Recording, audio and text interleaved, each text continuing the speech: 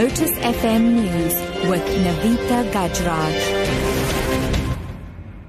8 o'clock, good morning. Chairperson of the National Council of Provinces, Thandi Modise, wants the Constitutional Court to give the final word on how much powers a court has to interfere with decisions by presiding officers in Parliament. Modise filed an application for direct access to the Constitutional Court to appeal against an earlier Western Cape High Court judgment.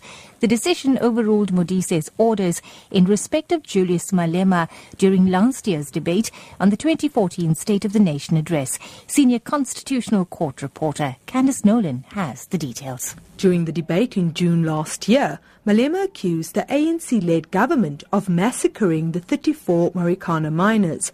After a point of order was raised, Modise ruled that the statement was unparliamentary, and when Malema refused to withdraw it, he was ordered to leave the House. In April this year, a full bench of the Western Cape High Court overruled Modise and set aside her rulings.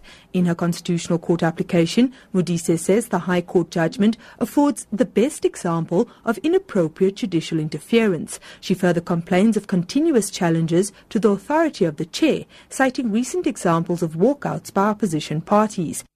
The Communications Workers Union has welcomed the resignation of MTN Chief Executive Officer Ahmed Farouk.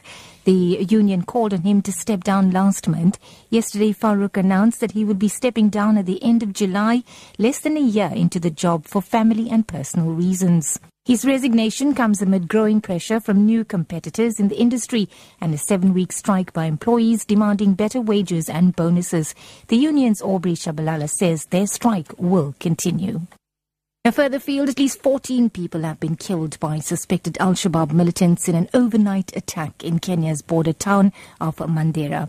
Local media reports say those killed were construction workers who were attacked at a residential building where they live. And nobody has claimed responsibility for the attack. Sarah Kimani has this report. The Kenya Red Cross Society in a tweet said that an attack had been reported in Mandera town near the livestock market. Other reports indicated that explosions and gunfire were heard in a residential building in the town. Reports also indicate that 14 people, most of them construction workers, have been killed. The Kenya Red Cross Society says it is evacuating the injured to a local hospital. Last year, the militants attacked a quarry and shot and beheaded at least 36 people. The attack came days after the Somali-based militant group attacked a busload of passengers and shot at least 28 of them. Now, Eurozone countries will today hold an emergency summit in Brussels to discuss the situation in Greece. Meanwhile, the Greek Prime Minister, Alexis Tsipras, will present new proposals to European leaders for a deal on his country's debt. This report by the BBC. Before the referendum, European leaders warned Greece that the choice was a yes or no to its membership of the Eurozone. So Sunday's emphatic no vote may have called their bluff. The leaders of France and Germany made clear last night that the door was still open for a deal to be done. The Dutch Prime Minister echoed the sentiment, but added that if tough reforms aren't accepted, it's over. Greece's creditors are now waiting to hear details of an austerity proposal put forward by the Greek government, said to include a demand for the country's debt to be cut by up to 30%. And wrapping up, new rules aimed at limiting the very high number of caesarean births in Brazil have now come into force.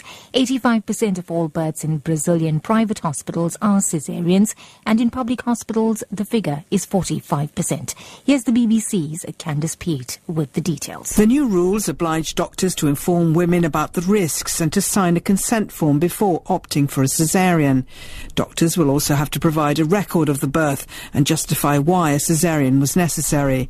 Many women in Brazil prefer caesareans.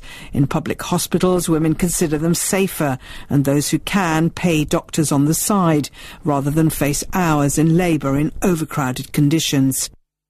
That's the news at 8. Your top story this hour. Chairperson of the National Council of Provinces, Thandi Modise, wants the Constitutional Court to give the final word on how much powers a court has to interfere with decisions by presiding officers in Parliament. For Lotus FM News, I'm Navita Gajraj. I'll be back in an hour.